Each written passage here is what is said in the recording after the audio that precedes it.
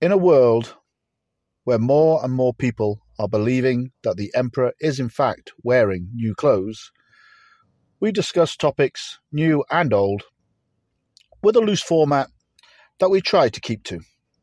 However, we may go off on a tangent, and occasionally we may digress. Welcome to Digressing Tangents. So, welcome to Digressing Tangents, episode 6. And on today's show, we have Dean Reiner from the Up Is Down podcast. How are you, Dean? I'm doing pretty well, man. Pretty well. Thanks for having me on, Rob. I appreciate it.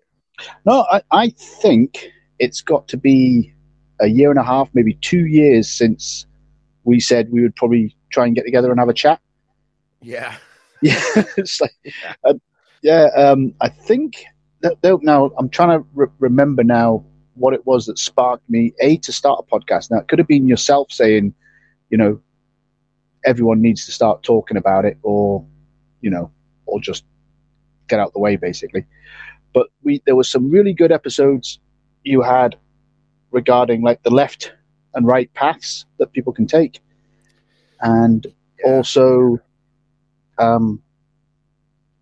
just generally like religion in as a whole. Yeah, I've done a little bit of diving into that sort of stuff, and I mean, I keep a healthy disposition of ultimate skepticism. Mm-hmm. I just question all things, personally, and I try to remain in a somewhat of a middle ground because, I can see logic on all sides of any argument. I mean, there's a lot of things that I can identify with as far as the people that are, I guess what I call them is kind of in the village, like the right-hand path kind of in the village, the big group collective, especially when it comes to what I see as a really clear, deliberate attempt to dismantle society and dismantle the systems that we've been living under for time immemorial, it seems. And I'm all on board with that. I would love to facilitate a collapse of these systems that are arbitrary at best and dinosaurs at worst. And then at the same time, I can see the other side of it, that, the ultimate way for me is as an individual carving my own individual path alone through the wilderness of this world, of this realm. So I can identify with the groups, and I can also identify with the single-minded, caveman warrior type. I don't really subscribe to one or the other as a particular path or a philosophy.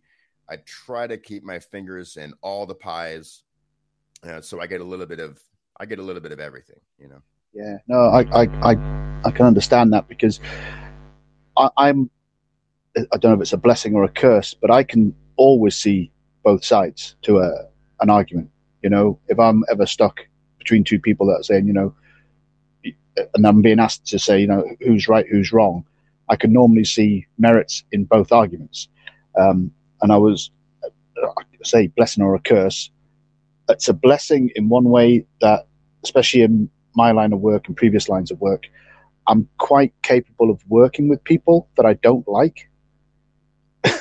Because I know at the end of the day, I'm going to go home and I'm not going to phone them up and say, do you want to come out for a pint of beer, Yeah. So I can be very professional and a little bit cold like that. Very mercenary, in fact, if you want to put a word on it. I can work with people.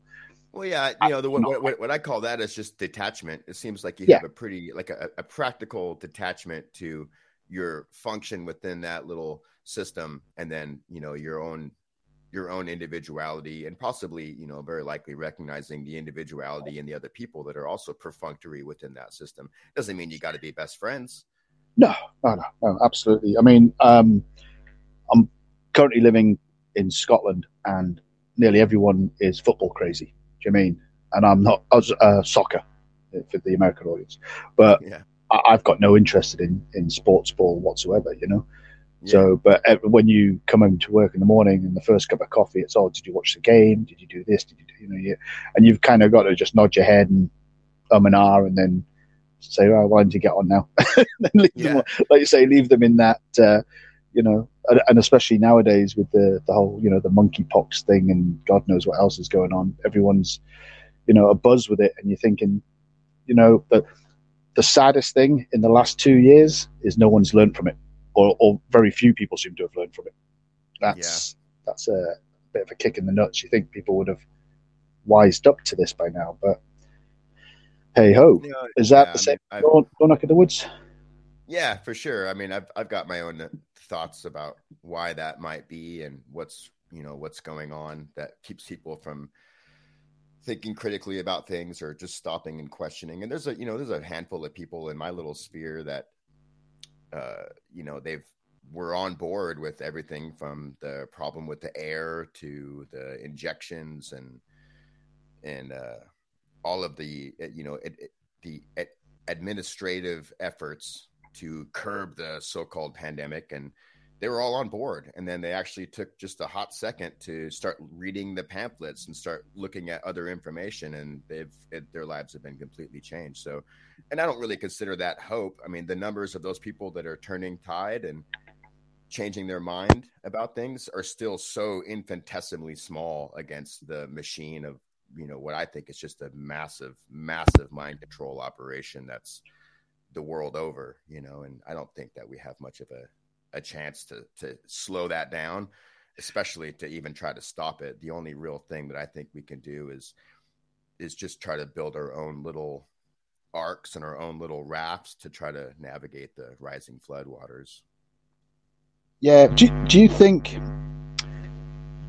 you think it is that the ability to critically think and see through some of this BS?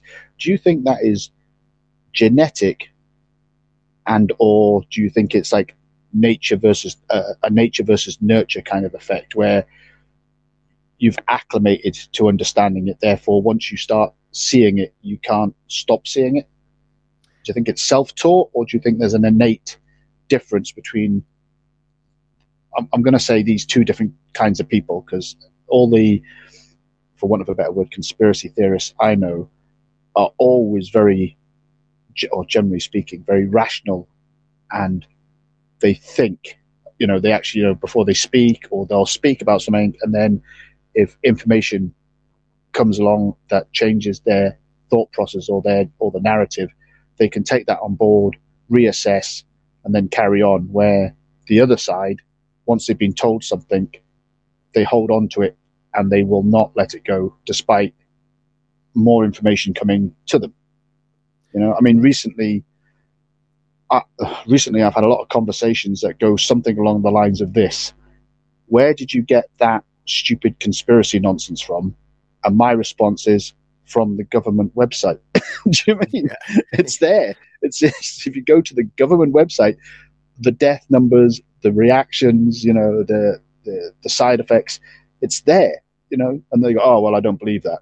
And then that's it. End of conversation. You're like, well, you've just called me a conspiracy theorist. I've come back and told you the government are telling you this, the same government that told you to do everything that you've done, and now you don't want to believe them because it basically makes you feel stupid. Well, I think it's worse than that, honestly. I mean, there's people in my own family, I mean, my mother and some people in my family who, when I tried very hard to not bring it up, but I can't help it. It just comes up. When my mother was visiting last summer, she was talking, we don't talk about the problem with the air, and she got the jab and whatever. She only got the jab like so many other older people who got the jab because they were told they had to, or they would never see their grandkids again, or they would never be able to do whatever. And so she got, the budget jab, the Johnson & Johnson. And for what it's worth, I'm just going to throw this out there. I don't think that all of the vaccines are real. I think that the vast, vast majority of the injections are placebo. Yeah. And I think that, people in my family have been lucky enough to have received those fake empty placebos.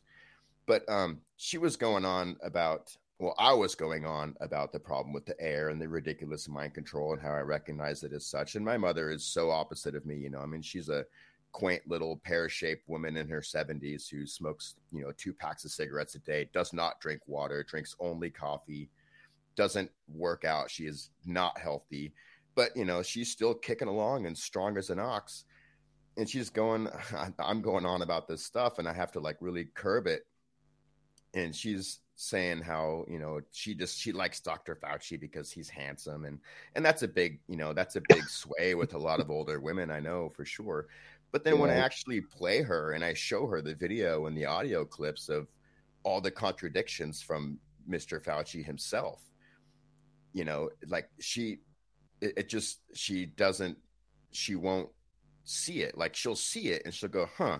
And she thinks about it for a half a second and then it just gets dropped, And I think the problem of that, to me, what that means is that there are so many people, most people, I would say 99% of the people out there, when confronted with a stark contradiction in the things that they believe, the very idea that it makes them question that thing that they believe ultimately leads to a whole series of instantaneous sub-questions, which all lead back to a great larger question, a massive mega question subconsciously, that what is really going on?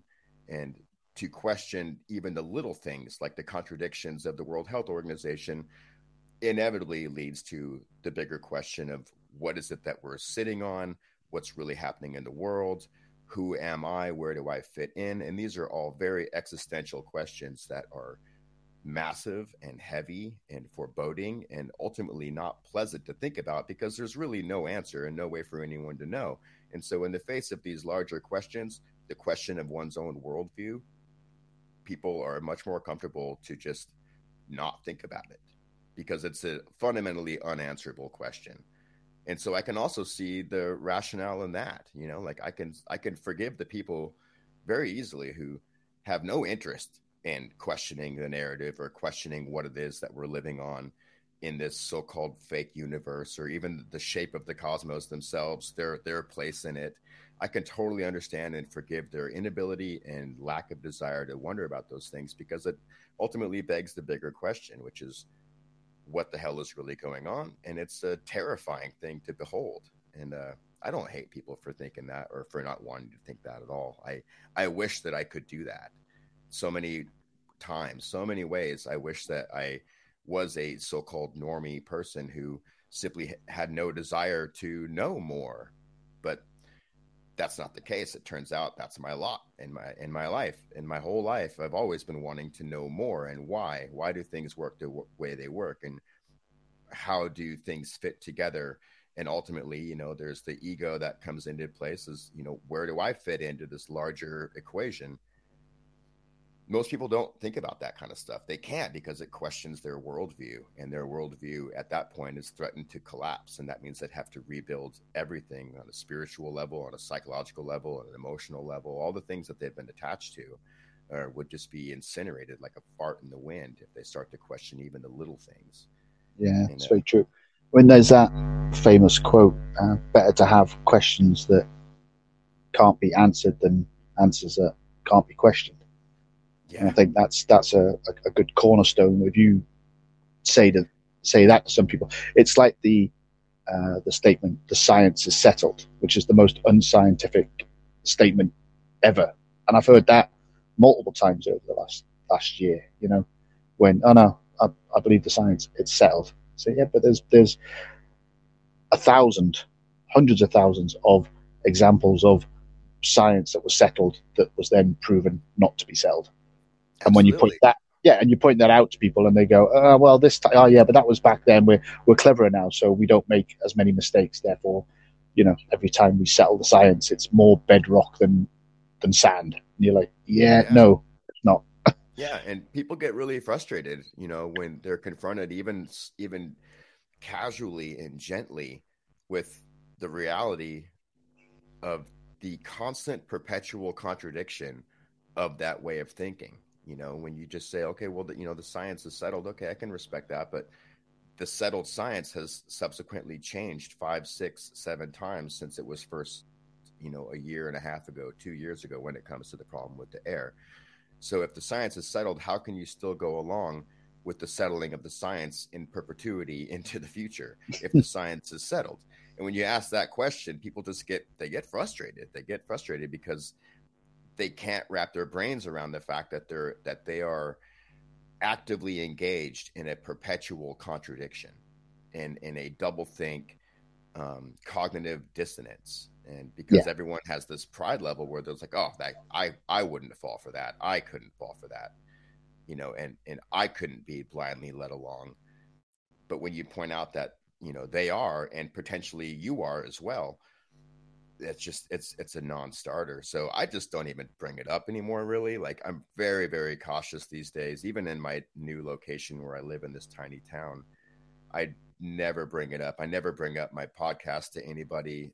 I just don't talk about it anymore because there's really no point. There's people have made up their minds, and if they haven't made up their minds, that's great, but I'm not going to push them one way or another. I used to be really gung-ho about it. I used to be really, really driven to, get some information out there and turn people on to the contradictions and the mind control. And I still do with the podcast occasionally, but my desire to connect with other people and, quote unquote, find the others has been reduced, and maybe that's just the demoralization that comes along with being, part of a massive target of a mind control campaign. Yeah, I'm again somewhere in the middle ground there, where if someone asks me, I tell them. Also, the same as you, I was very active in organising meetups and groups where I used to live up near Glasgow, because there was a very large pool of people, and 2 emails and you could get 20, 30, 50 people together to meet in a pub very easily. And I used to organise all that. And then I moved a little bit further out to the sticks, so it became harder and harder. And now I've kind of circled back around, and I live in a smallish town, and I've met one other guy just down the road from me, and we occasionally get together for a coffee and a chat. And I've tried to organise bigger events, and then just recently I went, do you know what? No, I don't. I'm not. Like you say, I feel that there's no. The best way to maybe reach people is the likes of this, a small podcast, and if the right person hears it and it makes them think, that's great, job done. But Yeah. I'm not gonna stand in the pulpit and preach about it. I'm just gonna speak to people like yourself, say what I think, hear in some cases an opposing argument or a different point of view, maybe broaden my understanding of the world around me, and then move on, have a nice night's sleep, get up and provide for my family. That's kind of the ultimate goal at the end of the day. But that's really it. That's what it comes down to for me. That's sort of in the last year how things have changed from, producing shows for Up is Down and trying to create a product through that platform and through that medium that's effective. And I still think I do a pretty good job, but my desire has shifted a lot more to really just preserving what kind of future I might be able to carve out for myself and my little family. And I realize that takes a lot more effort than searching through audio clips and videos and trying to find evidence of the lies. I mean, I know enough about the lies that are out there to know that there are many, many lies out there, and I don't really need to dig around so much anymore. So lately I just been doing shows about subjects and topics that I find particularly interesting, that I think deserve a little bit of highlight and illumination.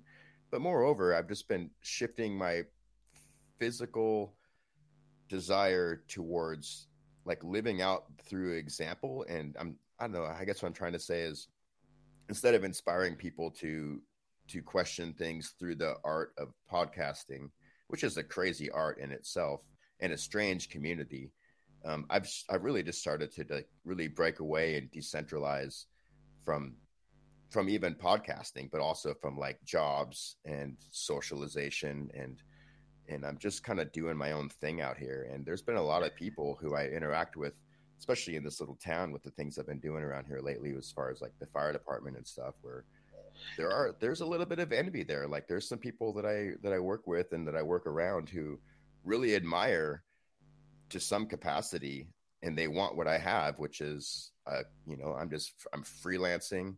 I don't have a regular type job, and I'm working for cash. I'm trying to grow my own vegetables and build up my little decentralized house here, not really out in the woods. We're kind of outside of the town, of this little tiny town. So we're in the rural area, but not super rural. We can see our neighbors, and I'm just trying to build things up here.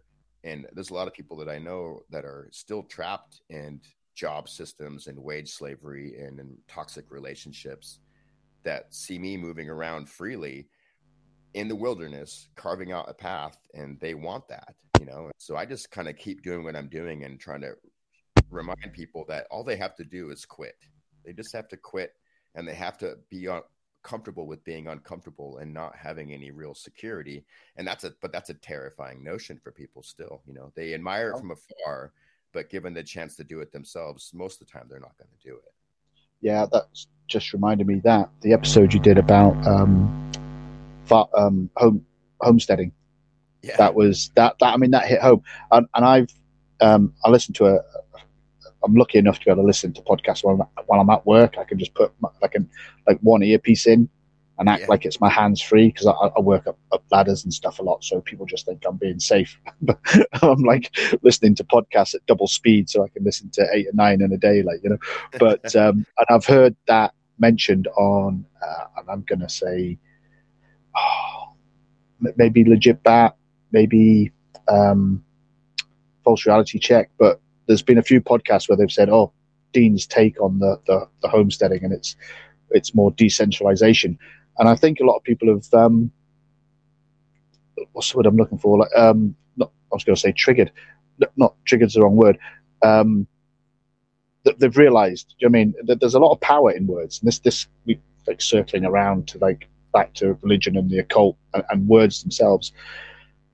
I think the way you phrased it and the way you broke it down was inspirational to say the least. And when I was listening to it, I thought, yeah, you're right. People compare themselves to this and that.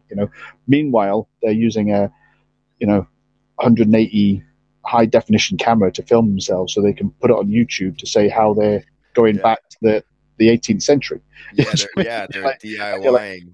They're building all this stuff with all these great power tools, and it's all name brand, top of the line stuff. And it's like, dude, read the Grapes of Wrath. You're not homesteading. You're doing something great, and you should keep doing it, but you should stop calling it what it isn't.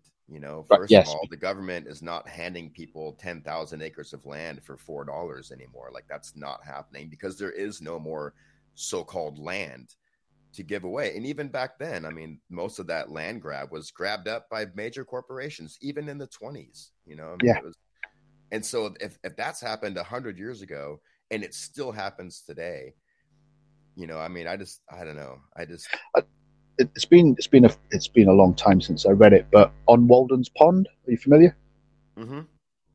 That because when you were speaking about decentralization, I thought, On Walden's Pond, that's what he did. He was effectively decentralizing himself and avoiding contact with the local town. But he went in and, if he needed a handful of nails, he would go in and say, like, I need some nails. But, he had no money, so he would do a day's labor to get the nails to, and then in one point, I think, if I remember rightly, he got paid to move a load of timber that someone didn't want, like an old shed or something, but then used that to build his own house, but got paid. And then the money he made from moving it, he saved, because he didn't need to buy the materials, because the guy had asked him to get rid of the materials, which he did. But do you know what I mean? And it was like this little circular thing where he, someone didn't want something, so he took it and used it and got paid by the guy that didn't want it anymore, where if the guy had waited 5 minutes, he might have offered to pay him to take it away. Do you know what I mean? And it's like, but if you, it's a smart way. Yeah, there's always someone that wants to get rid of something, and if you need that something, and you say, well, I'll tell you what, I'll come and shift it for you for free, they'll be like, oh, great, and better still, if you say, well, I can shift that for you for $100, and I'll get it away for you. Like rubble and stuff, if you want a hardcore foundation, if you're building something, you can either buy the hardcore, or you can find someone who's knocked a wall down that needs the wall shifted. Yeah. But there's that whole symbiotic potential within society that has been battered out of us. Everything's been assigned a value. Money is nothing more than an assignment of your time and energy, isn't it? At the end of the day, you're willing to give that time and energy to. So what you do with the money, you buy the thing that you want. But if you can get that thing without using the money, then You know what I mean? It's a circular argument sometimes. But oddly enough, I'll just circle back around to what you said about your mum being the complete opposite to you. Yeah. Obviously, when you were growing up, I'm going to speculate here. You obviously grew up, with your mum, your dad, possibly um, being somewhat, air quotes, normal. And then at what point did you get the red pill? What was the thing that suddenly made you realize that things aren't quite as they seem? Well, that's a complicated question because there's been numerous pinnacles throughout my life where I just knew, and I had a lot of real confirmation that what you see in this world tangibly in 3 dimensions is not always the case, and I mean even when I was a very very very young child, I remember like knowing that I was part of a larger ecosystem, but I didn't even know what an ecosystem was. I just knew that I was part of a larger ecosystem of things, and I had a super normal childhood. I grew up with my mom mostly. I divorced parents. I was born in the late 70s, and I was a C-section child because it's just how things were done. I was vaccinated as a kid. I've had no crazy allergies. I mean, honestly, I did have and I still live with a very interesting skin condition that was really, really intense for my first like 14 years. And then I was 15, 16, going through puberty pretty intensely. And then I started getting high and smoking pot. And then my skin condition just vanished overnight. And I don't know if that was, I mean, it seemed like it was overnight. And I don't know if it had anything to do with the cannabis or just my body changing. But I had a, super normal childhood for the most part. There was the same kind of things that anyone had in the 80s. There was all kinds of strife and danger. And it's the same thing now. There was joy and there was sorrow and there was pain and there was loss and all these things. But I always knew that I was part of a larger system, a larger ecosystem, and that I had some sort of perspective on it that was a little bit different than my friends. But it wasn't until I was in my late teens, I think, when I started taking psychedelic drugs and LSD and things like that, that I started having some really interesting phenomenal experiences. And I mean phenomenal as far as I was witnessing a particular kind of phenomena that I didn't really understand, but it was mind blowing. And then as I was able to do more research about what I had just experienced while I was under the influence of psychedelics, it started opening up different ideas that time is not a linear thing and that matter and 3 dimensional matter and substance is not a linear thing either. And so that was probably one of the first big wake up calls for me that the 3 dimensional world that we think we live in is just one illusion on top of another illusion underneath another illusion. And so that carried with me for a long time. And I kind of forgot about it because I was more concerned about making art and painting and just expanding that type of thinking and that type of experience. All I wanted to do was just be broke and be an artist. I was in love with the Francis Bacon, Caravaggio type bastard art life, living on the fringes and absolute abject poverty and living to make artwork. And that carried me into a different town where I got, three things happened that I swore would never happen. I fell in love with someone, got married, had a child, and bought a house all within the same like couple of years. And this was right during the 2015, 2016 election cycle when I was undergoing a tremendous amount of stress. I've talked about this ad nauseum on the podcast before, but it was during the 2016 election cycle that I started seeing like, oh man, like all the stuff that I'm seeing on TV is fucking fake, because I started listening to podcasts and I started doing some internet research. And I'd always been like adverse to computers and technology. I was always very much a caveman, hands-on type person. I would read the actual books instead of just listening to them.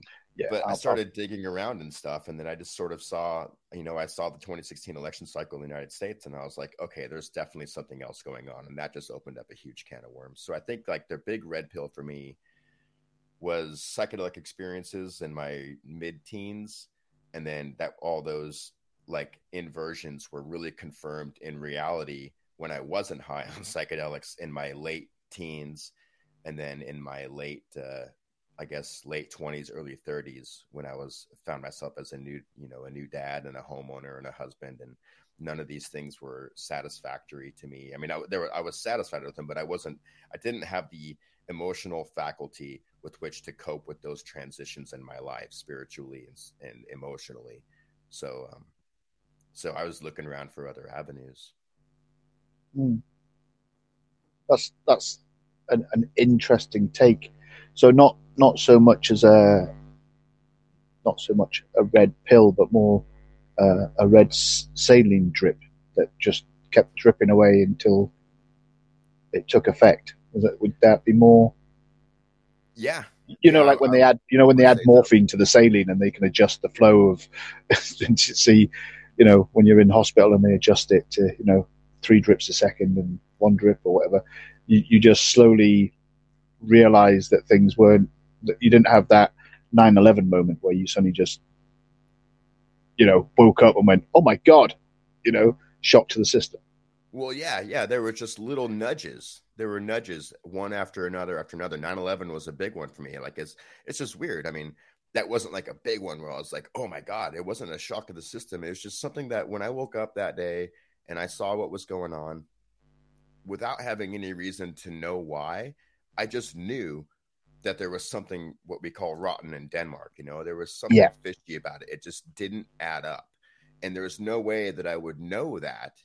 I just knew it innately, like instinctually. I knew that there was something rotten there. And then, that just kind of kept building and building and building until, 15 years later, only halfway paying attention. And another part of it too was the WTO riots in Seattle area before 9/11, and seeing all that stuff going on. And I knew that there was something very interesting happening politically in our country, but I felt like an outsider. I felt like I was an alien just passing through. I only had one job in this life, and that was to make art and die.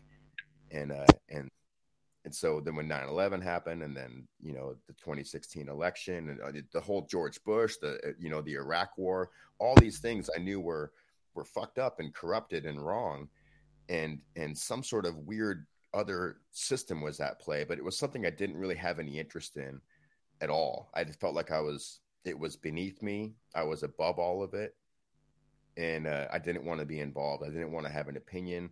And I think that was a lot of it was kind of to circle back, I guess, to the beginning, kind of like my mom, to actually follow through with these questions that I was having during all of that stuff, from 9/11 to the Iraq war to everything else. To follow up on those questions was nudging me towards questioning my worldview.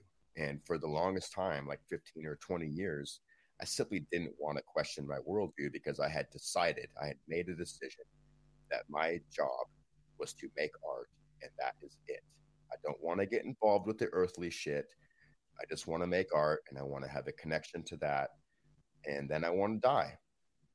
And then it became something inescapable, where I just was nudged toward the questioning of my worldview, and then I had to question it. And then I've never been the same since. No, you never are once you start questioning. And like you say, because it's an unanswerable question in some cases, it can either become another form of addiction. It can become a burden, or very much so. Yes. Or you can push it to the back of your mind, and it can be. It's an old expression. The monkey on your back, it'll always be clinging there while you're walking around trying to get on with stuff. You'll just have that beast on your shoulder constantly, and you'll it'll never let you go. And I don't think anyone can really, that particular question, if it takes root, you can't metaphorically stick it in a box and then hide it in the back of a cupboard. It's just there, and you'll always know it's there, and you'll never get away from it. That's 100% why I can hold on to a lot of forgiveness for people who don't do it, because from what I've experienced in the last 5 years or so of actually really questioning these things and digging into, the fake history that we've been given, the fake timeline that we've been given, the fake idea of the shape of our cosmos, the fake idea of our organized religions, all these things that I can easily punch holes through.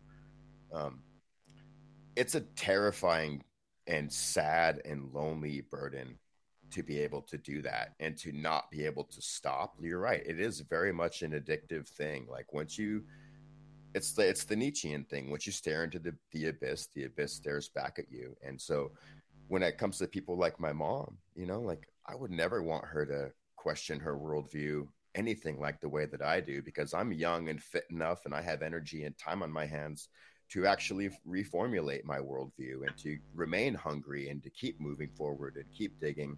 She doesn't, and she enjoys very, very simple things, very simple pleasures, and those even those simple pleasures would be changed. The value of those would be changed to a certain degree. I mean, knowing what we know about things, simply having a cup of coffee and a cigarette isn't quite the same as when you didn't know the consequences of coffee and nicotine.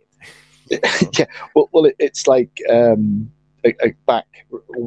right back to the beginning of the episode when I said it's a blessing and a curse that I can almost decompartmentalize my thoughts and my emotions, as it were, like you say, being abstract or just disengaging or whatever. I can watch a film and enjoy the film for the film's sake, and at the same time I can also watch the same film and pull it apart for all the imagery, the colors, the hidden symbolism, Oh yeah. You mean, so I can sit and watch as it were, an enjoyable film and hate it because I can see the programming going on in the background. Yeah. Or I can sit with the family and just watch a film and enjoy the family time and ignore. Yeah, we just did that. We just did that last week at the little theater here in our town. We went to go see a movie because my daughter, she had seen the first one, and there was part two. It was Doctor Strange part two, and we were at the theater, and we'd been kind of running around all day, me and her, and then my lady, she got done with her job. She owns her own store here. And so we all kind of met at just, the time to go to the movies, and I had a little flask of some whiskey. And the Doctor Strange thing, the whole Marvel stuff is very interesting. I don't know if you listened or read anything from Chris Knowles, but it's very strange replacement theory of our former theosophy has all been replaced by superheroes. He has this great book called Our Gods Wear Spandex. But Doctor Strange is just another franchise off of that, and another branch. And the Doctor Strange movies is all about dreams and lucid dreaming and manifestation and all these things. And so my beautiful woman Christy, that's her wheelhouse. Like, she is very knowledgeable and very interested in all of the very I would say kind of like lofty esoteric cosmology of lucid dreaming and manifestation and the cosmology of it. I am too, but to a lesser degree, because like I've said, it's an unanswerable question. It's fundamentally subjective, and it just keeps me running on a hamster wheel that I'm just too busy for. So we all went to the movies, and she was digging in and deconstructing the movie as it was going and recognizing all of the symbolism and all of the suggestive nature of the film. My daughter was enjoying the flashing colors, and I was just sitting there drinking whiskey and enjoying the flashing colors too. Like, I knew that if I was going to actually watch the movie, I would only, I would have to shift my perspective to a deconstructive lens. And I just didn't want to do that particular night. So, but it's all there, that's what you're saying. Yeah. Like I can just watch the movie, or I can pick it apart and try to find the things, but that occasion I chose to just watch the movie and drink some whiskey. While we were talking, I made a note when you said about psychedelics, because I've not, apart from alcohol, I've not done any kind of drugs. I've not smoked, no hallucinogens, whatever. Yeah, I have meditated to the point where I've managed to astral project myself into another room, believe it or not, yeah. which freaked my wife out somewhat, because she actually passed me in the corridor to come to our bedroom and found me still lying in the bed, and she woke me up and said, what are you trying to astro? Because we've kind of got the same kind of ethos, like belief system. And I said, I was just imagining myself in the corridor. And she went, well, you were stood there. And I just walked by you. And that's freaked me out. So try not to do that too much. Yeah. but over the last year, and I think I've tweeted about this a couple of times. Over the last year or so, occasionally I'll have these incredibly vivid dreams. Vivid to the point that when I wake up, I actually feel like I've actually been pulled from another timeline, another reality. Mm-hmm. And that, the first time that happened, it was very disconcerting because, and again, I'm not like these dreams. They're not exciting. I'm not James Bond. I'm not skydiving or anything like that. I'm doing very normal things, pushing a shopping trolley around. And on this particular, the first one, I was driving the kids to school, and they were in the back of the car, driving along, and then suddenly I'm in a bed, and I'm freaking out because I'm no longer driving the car, and what's happening to my kids? Do you know what I mean? Yeah. And it took me a second to, and I'm going to air quotes again, wake up. But ever since that happened, and I've had a few more since where I'm going around my normal business, and then I suddenly wake up, I'm left with that odd sensation and wondering, have I woken up or did I fall asleep in the other reality and this is my dream? And that's been a bit of a puzzler for me. I'm pretty sure I'm in the reality I should be now, but I can't be sure, and that whole, like say astral, transcendental kind of possibility is a fascinating, a fascinating thought process, in the least, if nothing else. Yeah, it's super fun to think about, but to me, it just sucks up so much time, And I mean, I'm thinking about these things all the time. They're spinning around my little head day and night. Just knowing that, like, okay, I'm working on my truck, and in some other dimension or timeline, there's a different me who's maybe dreaming about working on my truck, or there's a different me who is asleep or who is working in the garden, or who, is a baby being fed by his mother or something like that, and it's just, it's fun to think about that kind of stuff because it really helps me to not take what I'm doing so seriously, to do my best and to apply myself to what I'm doing in this tangible way that has feeling. I can actually grip it and hold it and know that there's a consequence. But to know that it's just as likely that there's just different versions and different timelines of the same activity happening in different dimensions, I think that's really comforting, No, interesting. So, yeah.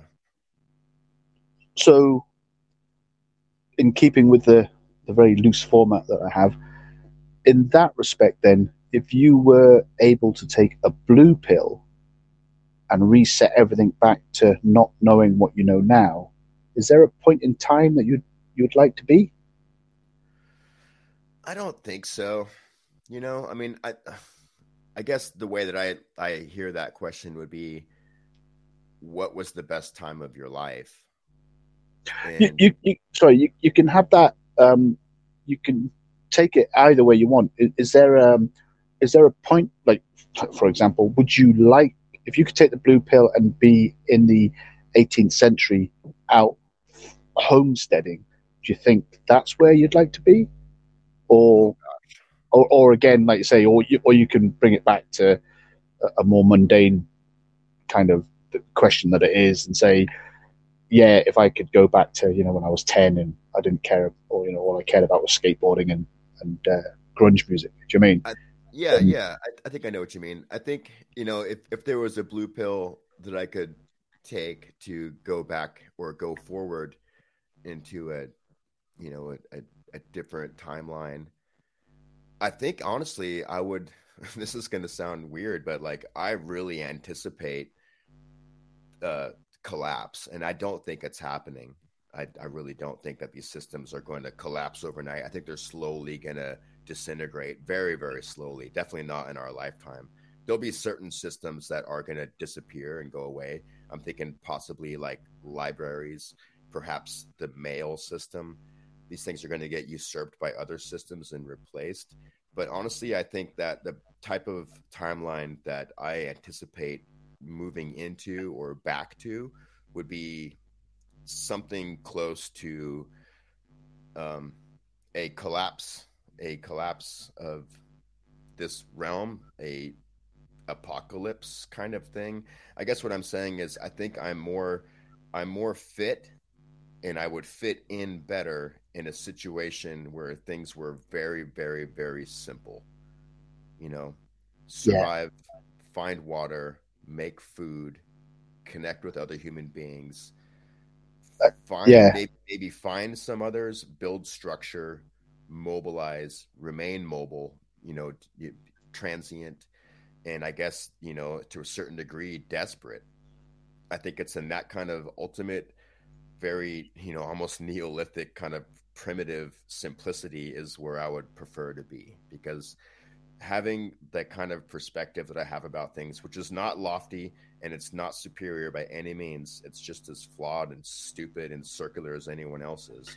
I think I would fit in, and I would be a lot more content just having the basic simplicity of survival rather than being forced to witness and contend with such an elaborate, sprawling mind control operation that is just ramping up minute by minute by minute. It's really, really frustrating, and it's really hard to recognize it for what it is and try to somehow remain simple and grounded when everything seems to be pulling us up by our roots into some new realm, whether it's transhumanism or absolute automation, or just staying home and having everything delivered because you can't trust anyone, you can't see anyone's faces because they're all wearing masks, because they're all under the mind control of some problem with the air or the problem with the soil or the problem with the water, when I know that the truth is that we're being poisoned on all sides, deliberately poisoned on all sides, from the air to the water to the ground.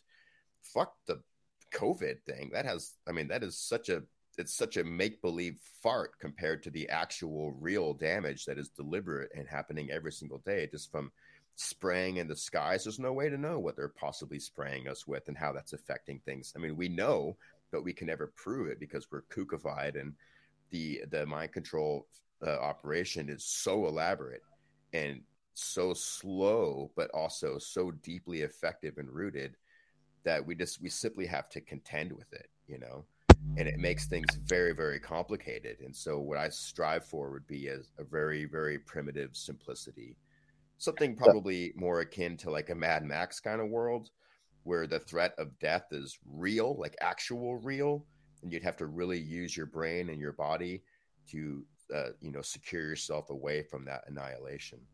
Yeah. I think I said to you a while back, I'm going to say maybe on Twitter, but when you were volunteering as a fireman, and I said, and you said you got that sense of, like self-worth, that you're actually doing something that actually meant something, plus getting trained and actually learning a beneficial skill, not only for your immediate community, but for yourself as well. And I said to you, for me, it was mountain rescue, and I've never felt better. Not when I've rescued someone or been part of a team that's rescued someone, but in the whole process of that training, finding myself in the middle of nowhere, but on my back, or about my person in my pockets, or whatever. I could stop at any given point, make myself comfortable, make myself a hot drink, a hot meal, put a shelter up, even sleep if I had to, comfortably, and then get up and carry on moving.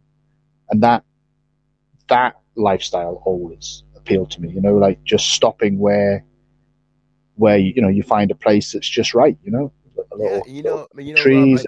Rob, I think the reason why that is appealing to you and to me is because I think that, like you said, you mentioned earlier, you kind of suggested that perhaps there's a genetic connection there, and I think you mentioned it in the context of having the kind of perspective that people like you and I have. But I think it's much more deeper than that. I think that we have a very, very deep ancestral longing to repeat that type of mobility and that type of transient migratory patterns. It's very deeply rooted in our brains, and our bodies are dialed in for that type of extreme living. And what we've been encountering in the last 300 years is the complete antithesis of that, where everything has been supposedly simplified and systemized for us by our oh so loving governments to make life easy. And then people like us who are biologically and like trained and prepared and wired for the opposite, for a primitive and a more harsh living condition. So we find discomfort in this cushy system of technology and electronics, and it's not like it's just uncomfortable. It's just that it's not natural for people like myself, Well, we've been around Scotland, like way up to the north, way down at the south of Scotland, in the borders and stuff. And I was always in what we call tied accommodation. So like the job came with a house or some kind of accommodation. And once your job was finished, then you had to move out. If you stayed there all your life, that was fine. If you were there for a 3-year contract. But ultimately, we never owned our own house. But when we finally bought our own house, when we were looking, I let the wife kind of choose where she wanted to settle. But every time we looked at a property, I was always looking for the nearest water source.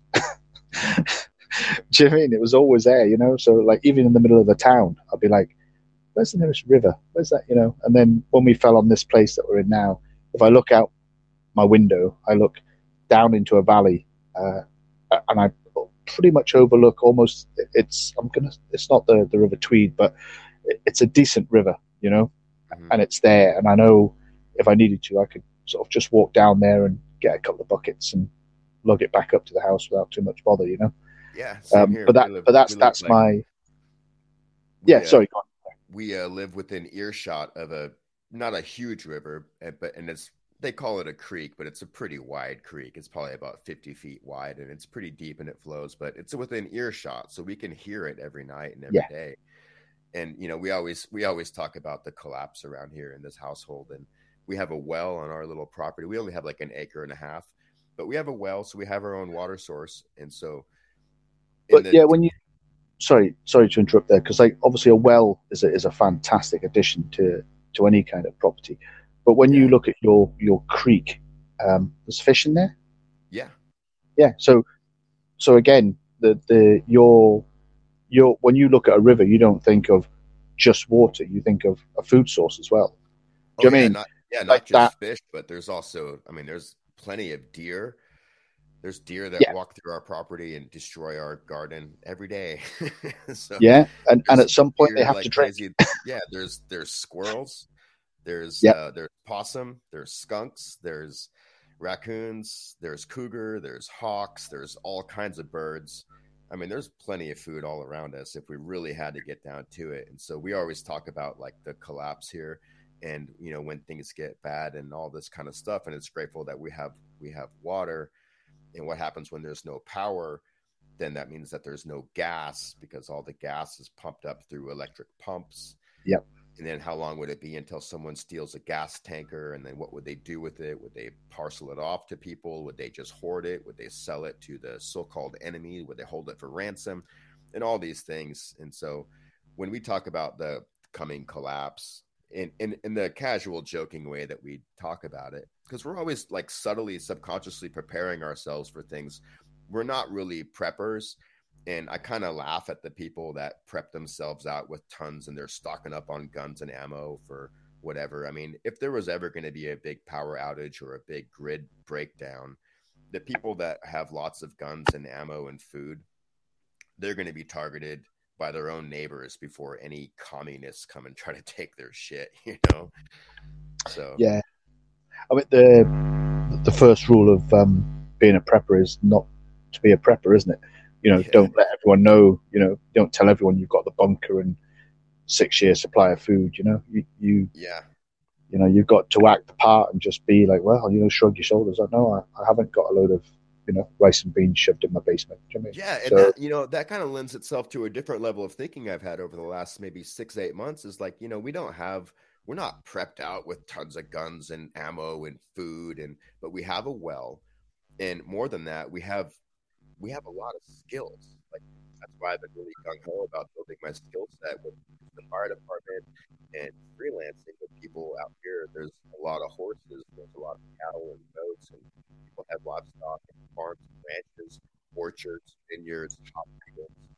It's a tremendous amount of skilled labor needed and wanted, and when you can, I've been learning how to work different kinds of tools, different kinds of machinery, understanding the different types of botanicals and the types of animals and organisms and how they need to be, kept, and building barns, building structures, digging wells, things like that, building fences, like how to use different kinds of tools. Having a 4-wheel drive truck to get up into the hills around here has been tremendously valuable.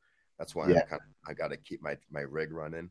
But it's like, so in the event of some shit hit the fan scenario, and so you don't have a bunch of guns or ammo or food, but if you have some skills that are needed, if you have a power source, or if you have the ability to frame houses, or you have equipment that you can dig and excavate, or you can just use your elbow grease and just your muscle as a laborer for these other people. I mean, I think that's so, to me, that's exponentially more valuable than having a bunch of stuff stocked up in a bunker, Yeah, you said about systems changing and things like libraries disappearing.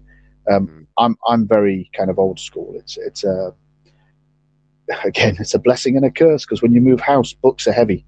They're really heavy. But what we have a lot of books on is like say herb identification, mushroom identification. I've got a lot of old how it was done books, like how to make a lathe out of like rope and a springy sapling, as opposed to like a pedal lathe. Yeah. Do you know what I mean? Where you get the block of wood and then you wrap the rope around it and then you treadle it so it spins one way and then back the other. But very primitive. But I've got books on all that, and they're obviously hard copies. So in the event of any kind of power failure, all these things will be. I mean, I have read them and I put a lot of stuff to use, but they can be handed on to my kids and say, you need to read this and understand that life can actually go on without Wi-Fi. Yeah. It may seem like it's impossible, but I think you're probably. I mean, I know I'm older than you. I'm pretty sure I'm older than you because I'm 53. So, but you're old enough to know a time without internet, aren't you? Oh, of course, yeah. Honestly, I avoided the internet for a long time. The internet came to my high school before I dropped out.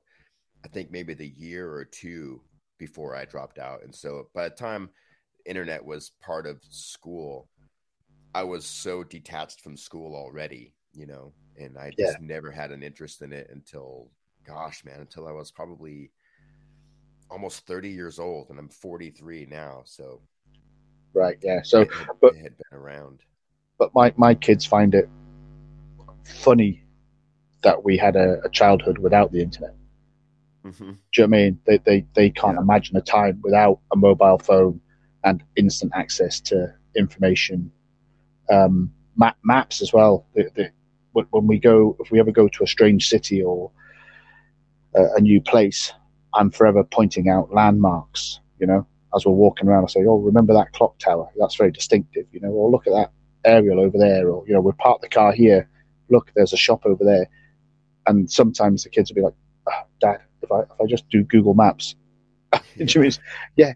But if you've lost your phone, what are you going to do then? Do you know what I mean? You've got to have a sense of the direction. You've got to be able to translate the world that you live in, not just digitally, but analog as well. You need to have that analog mentality sometimes. But I totally agree. But they haven't grown up in that world, so for them, it's like no. If anything goes wrong, I'll just walk in. I'll find a policeman or whatever and ask him what to do. Probably the last person you want to be asking.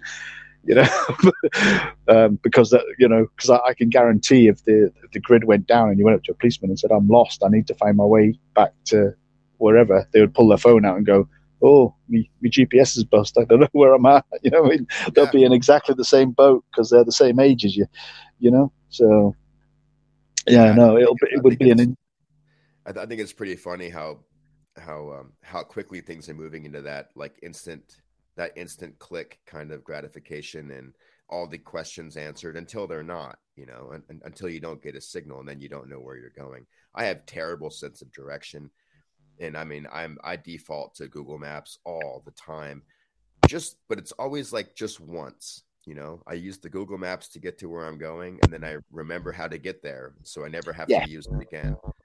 Yeah. I mean, we've currently got 2 cars because me and the wife both have separate jobs now. So we've bought like a cheap runner, like a proper, not an old banger, but like a proper little run round. And because I do the more miles, I have the unreliable old car to just something that doesn't matter when it breaks down. It'll be, for example, the other day the exhaust went on it, and the replacement for the exhaust was actually worth more than the car. Yeah.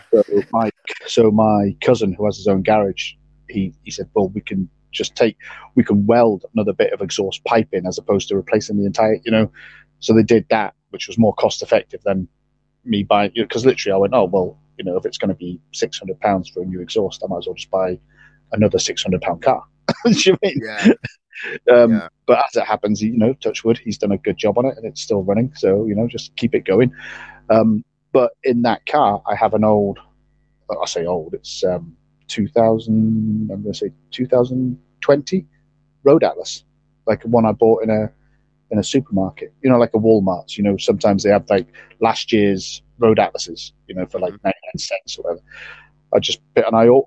Both cars have a proper old fashioned Road Atlas in, you know. So if you have to just pick it up and flick through it to see what road you're on and find your way back, you've got hard copy there. Plus, if the car breaks down, you know, you get out, you pick that, weighs nothing, shove it in your back pocket, and then just walk. But you can't take your GPS out and the car battery. Do you know what I mean? Walking around with a car battery under your arm trying to power the GPS. No. Good old fashioned paper map, and actually understand how to use it. And I've always tried to teach the kids how to map read and navigate. The eldest did what we call the Duke of Edinburgh Award scheme, which is like an outward bound kind of, you know, so they've learned how to map read. The youngest hasn't so far. You know, I can't get time to, or when I free up time to try and explain it to them, they're very much like, I'm not interested. And you can't force someone to, you hit the nail on the head about when you said you were disengaged with school. If you're disengaged with learning, it doesn't matter how important the information is. If you're just not engaged in learning it, there's just no hope. You need to enjoy what you're being taught to take it on board fully. That would be, you have to have an interest in it, or something about it has to. That's the challenging part about having, like, my daughter. She's 8 years old and she loves learning as long as what she's learning is interesting to her. And so there's lots of things that aren't interesting that she has a hard time understanding, like some mathematics and things like that. And so I'm having to try to remember how I can frame some of the math exercises, or just bring mathematics into our lives in a way that are relative to the things that she's interested in, so that she can kind of latch on to the fact that there's a mathematical element to whatever it is that she's doing, you know. Yeah, but that's spending money is, you know, like when you teach your kids how to account for their money, you know, like you've got a $10 bill in your purse, you take it out, you hand it to a guy for something that he says costs $1, you should get $9 back. Do you know what I mean? Yeah. You know, you can use that as, I mean, that's very basic maths, but we're slowly creeping into a society where kids go in, they pick something up, they tap a bit of plastic on a screen, they don't realize that that's come out of their bank balance. They don't, you know what I mean? They don't have that tangible analog connection with taking something out of an object and handing it to someone and then getting something back. Now, we can argue about the whole value of fiat currency, but ultimately the tangibility of knowing that you've handed someone something and got something back is more relevant than just tapping a screen that beeps, you know? Yeah, and then yeah, the next day you get a piece of paper through the mail saying you now owe us money because you've overdrawn or whatever. yeah. Yeah, where, and I mean, I used to get those all the time. yeah. Not so I much mean, anymore. I mean, obviously we're in different parts of the world, but I think this would hold true in America as it does in the United Kingdom.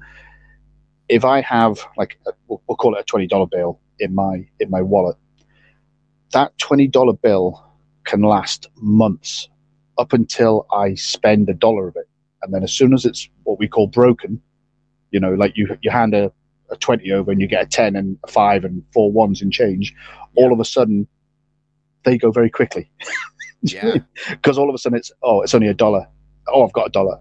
Oh, it's only 5. I'll put you. Yeah, it's broken into little pieces. That's what I tell my little one too. I'm like, she has a piggy bank jar, and I'm always kind of helping her put money in there, and she's always wanting to pull it out to buy stuff because she's an 8-year-old girl. She wants to buy candy and treats and toys, and of course, she can do that. It's her money, but I always remind her that you can just let it grow if you just leave it alone. Like a plant, like a flower, you just let it grow, and it'll, like, the next time you come to your piggy bank, there'll be more money in there. And you just not touch it, and you just let it grow and let it grow and let it grow. And then when we go to the pharmacy or whatever to get something, because the pharmacies around here, it's like you can get your medications. None of us here are on medications, but you can get medication, but you can also get all your household goods and even spare parts and tools and things like that. But they also have like toys.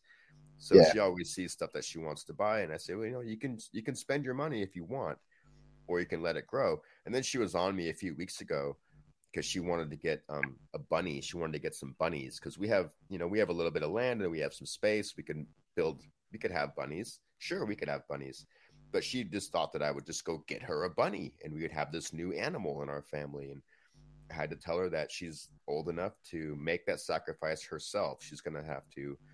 We'll accommodate, bunnies, but bunnies are going to turn into rabbits. Yeah. And they're not always going to be bunnies, and they're living things. They're not toys, and they need care every single day, not just on the weekends. And they need a special house to live in that's comfortable for them. That's more than comfortable. And you have to help me build that. You have to save your money to buy this animal's life so we can integrate it into our own. And then you have to commit to being with it all the time. Is that really what you want to do? And that $20 rabbit suddenly starts costing $20 a month for feed, bedding. That's the other thing. The upkeep of an animal is, and that goes across the board. All animals, to be blunt, when you have kids, they're a small animal that you need to look after. You can't just say, well, that was nice, thanks, I'll stick it in a corner. They still have to be fed and watered. They need to be taken care of. There's a lot of horses around here. And I mean, I had no idea about horses. I've always never really been around them, but my beautiful woman, she's been around horses her whole life. And so when we moved here, she's starting to get back into riding, and she's forming some really, really strong relationships with these stable owners and who have their own they have their own arenas, and they board people's horses. And she's been able to watch a foal being birthed and watch the mating process and the horse vet come down, and she's telling me how much these animals cost, how much it costs to board a horse, and how someday it would be kind of nice to have our own horse, but then we'd have to have a bigger truck because we'd need a trailer. Yep. We'd have to have another acre or two of land to have this horse to have enough space. And so it's all these things. There's this idea that you have almost like a childlike idea of people have these ideas of homesteading. This is one of the things I had with homesteading is you're going to have livestock and you're going to have animals and you're going to have the space. But you can ask my friend Adam from Deborah Gets Red Pilled. I mean, it's a full-time job just maintaining 7 sheep and a dozen chickens. That's full-time every day. Those animals got to be turned out. They get loose. They got to be rustled up again. They need to be taken care of. The sheep need to be shorn. Yep. You know, and then once you get your goats or your sheeps and they start to nurse, you got to, you know, keep milking these animals every day. Otherwise they go dry, and like, it's a full-time commitment. So you can't do that if you have a full-time job. Even if you work from home for 6 hours a day, you probably could, but it's a full-time commitment. And I remember seeing this firsthand when we first moved here, and we were volunteering at this animal sanctuary farm just outside of town. And this woman runs a great operation, but she's got like almost 300 animals there. And it's like a 15-person crew, and every one of them are volunteers. But it's like, you know, if people don't show up almost every day to help clean out stalls and clean stables and coops and turn out animals, those animals don't get maintained as well. So it's like, you know, and then an infection gets in, and then and then all of a sudden your entire flock of chickens has the same illness or the same mites. You know, you get, you know, one of your cows gets a mold, eats something bad, it gets a disease, and then, you know, you have to make sure that they're isolated and quarantined from the other animals for however long, and then they might not make it. You know, it's a full time gig. And people back in the day, the real homesteaders, they did that because they didn't have 9-to-5 jobs, and they didn't have like other responsibilities. Their whole responsibility was living, you know. And so the homesteader industry now is so far removed from what it actually used to be when it was a real thing, and we're just not there now. So I mean, we have 8 chickens here, well 7 now. We just lost one the other night because they die, you know. Predators come in, like, we don't know what happened, but there was something that happened in our coop. And I think it was because we'd spent a little while longer before we closed them up for the night. We left the door open for a little bit after dark, and then we closed them up. And then the next morning we opened them up, and we saw that we're missing one chicken, and there's a big mess in the coop, and there's feathers everywhere, and we just don't quite know what happened. And same thing with our rooster. I saw him at 1:00 one day. By 4:00 that same day, he was gone, and he's never come back. We don't know what happened to him. The most we've ever had is 4 chickens, and then not long since we had 3 chickens and like a rooster. He died of old age. We rescued him. He was getting bullied by his offspring. He was from a larger sort of brood, you know, and he had younger roosters, and the guy that kind of had this going to say menagerie of animals, wasn't really like a farmer. He just had lots of chickens and geese and stuff. But basically, the younger roosters were starting to bully the old boy, you know, and he was literally in a dog pen, you know, on his own, looking very sad for himself. So the guy said to me one day, he says, would you take him up to have, you know, with your 3 chickens? And I said, yeah, of course I will, because we lived in the middle of nowhere at the time. And he was a great addition to the, and he used to, I think when he realized that he had these 3 hens to himself, he was strutting around like he owned the world, you know. But he was old, you know, and one day we went to let him out, and he was just keeled over, old age, in his little roost, bless him, you know. But you know, it comes to everyone at some point. Yeah, but it certainly does. You said about animals, I mean, my kind of homestead experience, for want of a better word, was when one of the first estates I worked on, I was in charge of the walled garden. So I was just growing the vegetables for everyone, you know, for the lodge and 2 other houses on the estate. So it was a fairly big, it was an old Victorian garden, so it was walled. So like predator, you know, so like deer and stuff couldn't get in. But that was a full-time job, just weeding the ground, propagating seeds, planting stuff out, you know, hoeing, pruning the fruit trees, you know, and they're plants. Do you mean? they pretty much, you know, you put them in the ground and leave them. People think, oh, you just plant something and leave it. No, it's not. You know, if anyone who owns an allotment will tell you it's a full-time kind of thing, you know, like they're just trying to keep I say weeds, but anything invasive that's trying to compete with your plants, you need to kind of make sure that doesn't get a hold. And if you leave it a week, it's one of those odd mathematical problems. Yeah, you can spend an hour a day weeding, and you say, oh, an hour a day over 7 days is 7 hours. So if I leave it a week, I can do 7 hours on a Saturday and leave it a week. But that's not how growth works. So if you leave it 7 days, you've suddenly given yourself 2 weeks worth of work. Yeah, I'm learning that now. Worse. I'm learning that now on not just on my own property, but this couple I work for up in the hills. They have this beautiful spread, and it's out in the woods, but they have this almost like a small park that they've built on their property with these ponds that they dug out like 40 years ago, and it's in the middle of the dense wilderness. And so, I mean, the nature is constantly trying to creep up, and these people, bless their heart. I mean, they're so wonderful. These guys, they're so kind. But their whole day is spent trying to control the nature around them, whether it's the garden that they're, growing and have been growing for 30 or 40 years. It's a bountiful, beautiful garden, but it's also just keeping all the other vegetation on the outskirts from moving in. And then there's the mistakes that they've made over the years with planting certain kinds of ground cover that have become just, prolific and just wants to take over everything. So they've hired me out to do about 20, 25 hours a week. And it's still not enough. I mean, I could spend 8 hours a day there every single day, just maintaining this property for them. But they can't afford to pay me that much.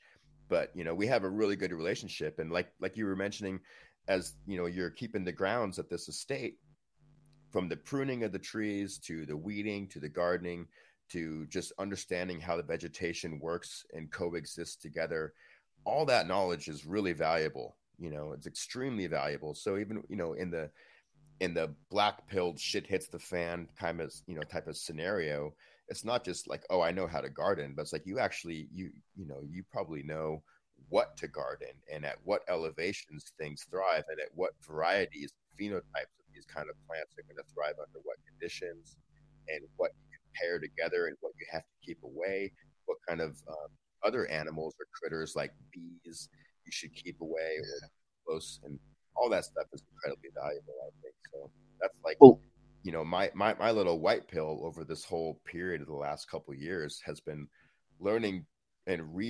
redefining what real value is for my own life, and what kind of value I can retain, and then what I can give back in exchange, honestly, for cash.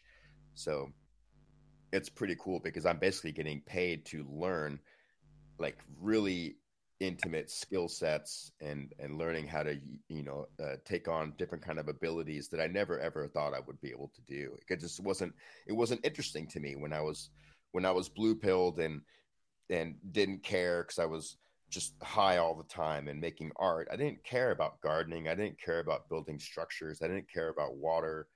But now that things have changed in such a dramatic way, the white pill for me has been just learning how to do things in a different way, and learning what kind of value I can retain and the skills that I can use that are not only going to help me become more valuable to other people as far as what I can do for them, but all that stuff I can do to reinforce my own arc that I'm building here for my little family, so that we can rise above and stay, at least on top of the water instead of being overcome by it as they rise.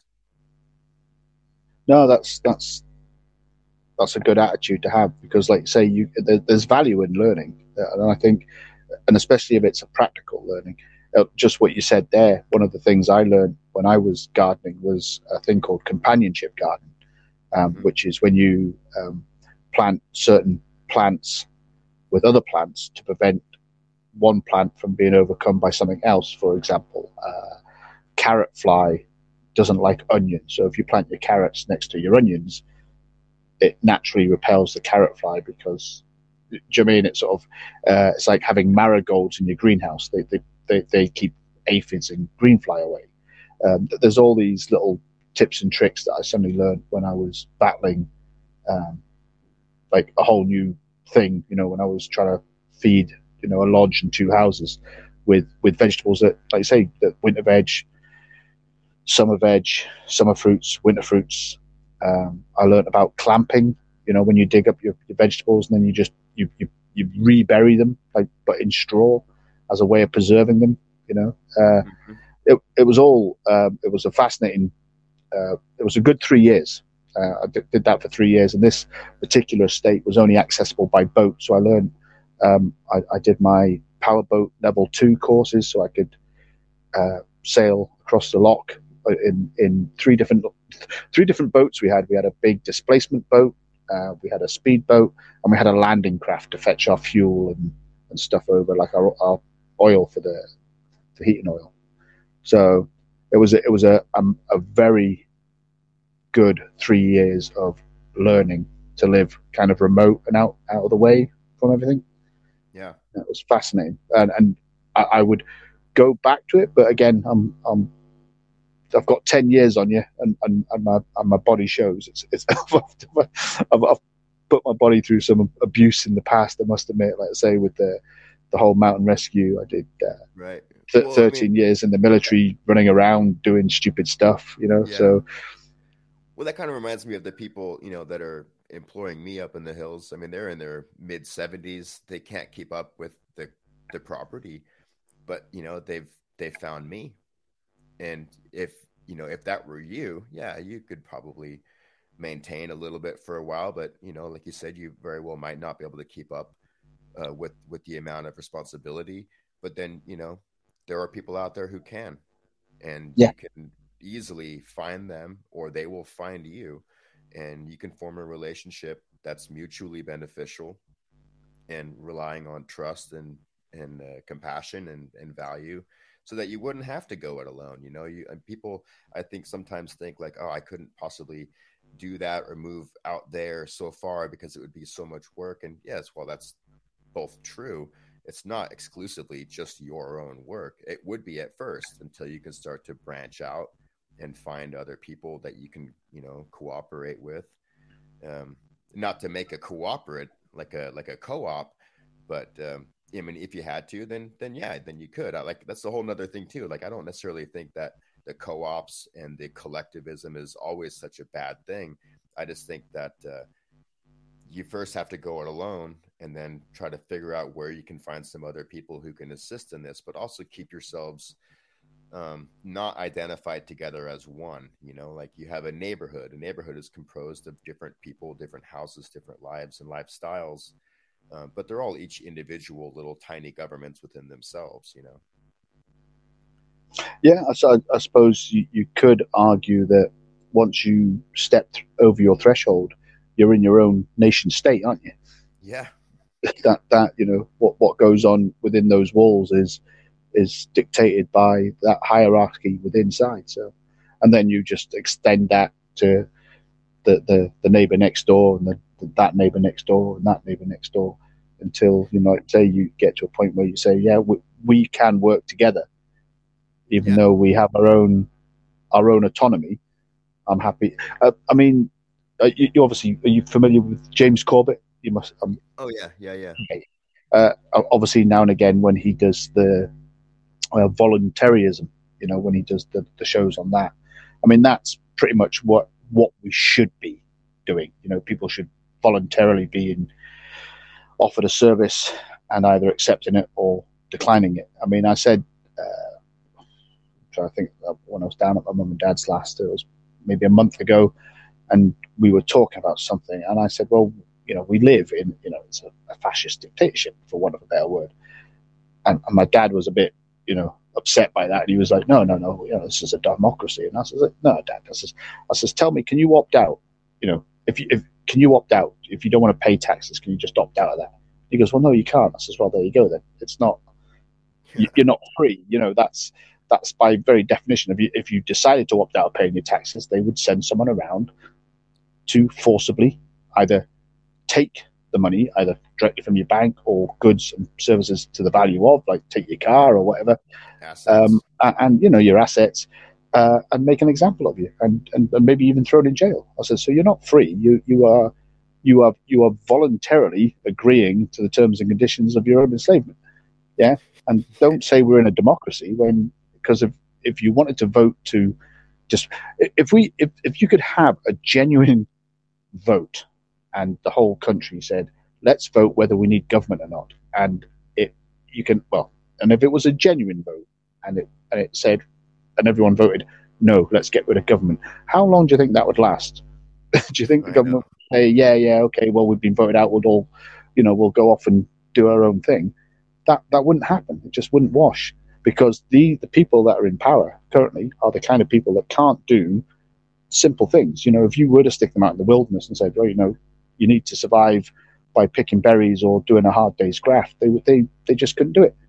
So they have to justify their existence by making themselves more important than they actually are. I think that's the situation we've ended up in. Yeah, it's a travesty, especially because people seem to be so separated ideologically that they couldn't possibly imagine any kind of mutual benefit to being, cooperative. Like, there's some people that I work for occasionally. They're old school progressive liberals. They're just old progressive Democrat liberal people, and they quietly despise their neighboring property because they're Republican and they're conservative, and they shoot guns off their porch out into the wilderness. They're Trump supporters, and they laughed at they laughed at their Trump supporters who are shooting guns or preparing themselves because they think the communists are coming. And then I don't bring it up because we're not there to talk about politics. We're there to get some work done. But part of the question in my mind is I want to be like, so do you think that if this canyon was on fire, that these Trump loving gun shooting neighbors would just abandon you? Yeah. To die, engulfed in flames? You don't think that they would put aside obviously they have ideological differences. You don't think that for a minute that they would put aside their ideological their ideology to come and assist you in evacuating the area? I mean, it's already happened before. There were fires in that canyon a few years ago, and just like the same thing that happened in our little town with the ice storm. Like, there's all kinds of people here. There's conservatives and there's liberals and progressives, and they're all over the place. The place is peppered with different types of belief systems. But when an actual natural thing happened, like an ice storm where there was power lines were down and trees falling, crushing people's houses, and then there's fire creeping up the canyon and just moving, at 20 miles an hour, eating everything in its path. People put their shit aside and they help each other out, So I laugh sometimes when these guys are like, oh yeah, those people, they're so fucking crazy. And they're like, yeah, they may be crazy and they may be different, but when the shit hits the fan and the rubber hits the road, they're going to be putting your livestock onto their trailers next to their motorcycles as you guys both evacuate and escape. Yeah. And that's a beautiful thing. Because your place was narrowly missed, wasn't it? Didn't you have a tree fall over that was during that storm? Oh yeah. We had one huge oak that split down the middle and crushed our shed. Most of it, I was able to rebuild it, and then we had a humongous limb fall off of another massive oak. These oak trees are like almost 100 years old, so they're huge. They're like 60-inch diameters trunks. Yeah, we had a huge limb fall right on our porch railing, because it's a raised porch up off the ground about 10 feet or so, and it jostled it, but I had to repair that too. But I mean, our entire property was literally covered in debris for months. The whole town is still covered in debris. I mean, it's just out there. That's half of what I'm doing up in the hills, is just clearing off windfall and stormfall from 2 years ago, because it's a fire hazard. Yep. And once it dries out, I mean, it's just a tinderbox. It could go up anytime. And usually, I mean, that place, there's generally only one egress and one entrance. So there's one dirt gravel road up and there's one dirt gravel road down. And if you get an evacuation, you're basically going to be bumper to bumper with people who are either not prepared, or they're refusing to leave, or they've got so many vehicles and trailers with livestock in it that you're not going to be getting anywhere. And then you might get trapped. You say about clearing, go back to the 18th century or whatever, and you're clearing a fallen tree. I mean, these days people think it's easy because you've got a chainsaw, but if you're not familiar with compression and tension, that very easy chainsaw jobs can suddenly end very quickly, can't it? If someone, and people don't get that. Now you imagine that and doing that by hand with either a saw and an axe. It's the same principle. Or a horse, a horse or an ox. I mean, Because yeah, you might have the best chainsaw 20-inch blade or whatever, but if you don't have any gas, if you don't have any gas, I mean, it's going to take some time to ferment your own gas, to ferment your own alcohol, if it even runs off of that. And then if you don't have that, then you better have a friend who has a horse or two that you could, tie a lead to and pull that tree away. Yeah. I mean, when you were talking about your missus and her love of horses, I mean, I love horses. I've grown up around horses when I was younger, and they were like, not domestic, they were pets, for want of a better word, like riding horses. Mm-hmm. But the horses that I truly admire are your heavy horses, your Clydesdale, your Shire horses, your Percherons, those big, those ones that would drag a redwood, along, to get it out of the woods. And when you see those like proper beasts of power, and you've got to admire nature in its raw strength there, I think. Absolutely. Yeah, it's all pretty interesting. Rob, I'm sorry, I gotta go though, man. No, and you tied up brilliantly with your black and your white pill near the end there, so I don't need to ask you about that. Oh, good. Yeah, I mean, I think that's it. I mean, I guess like in a real quick summary, the black pill is that it's never gonna stop. It's just gonna keep going, and we don't really have any say because there's no consent. It just seems to be the course of action. But through that, there is a beautiful opportunity to build your skill set and to redefine what value is, to redefine what time is, and build those arcs and those rafts to keep yourself and your loved ones afloat, so that you might be able to tie those rafts together, and suddenly you have a big barge of opportunity and skill and value, human beings, of real people. And I'll end it by saying, I think just being aware that there's a problem is preparation enough sometimes. Absolutely. Yeah. Yeah. Just being aware as opposed to naive.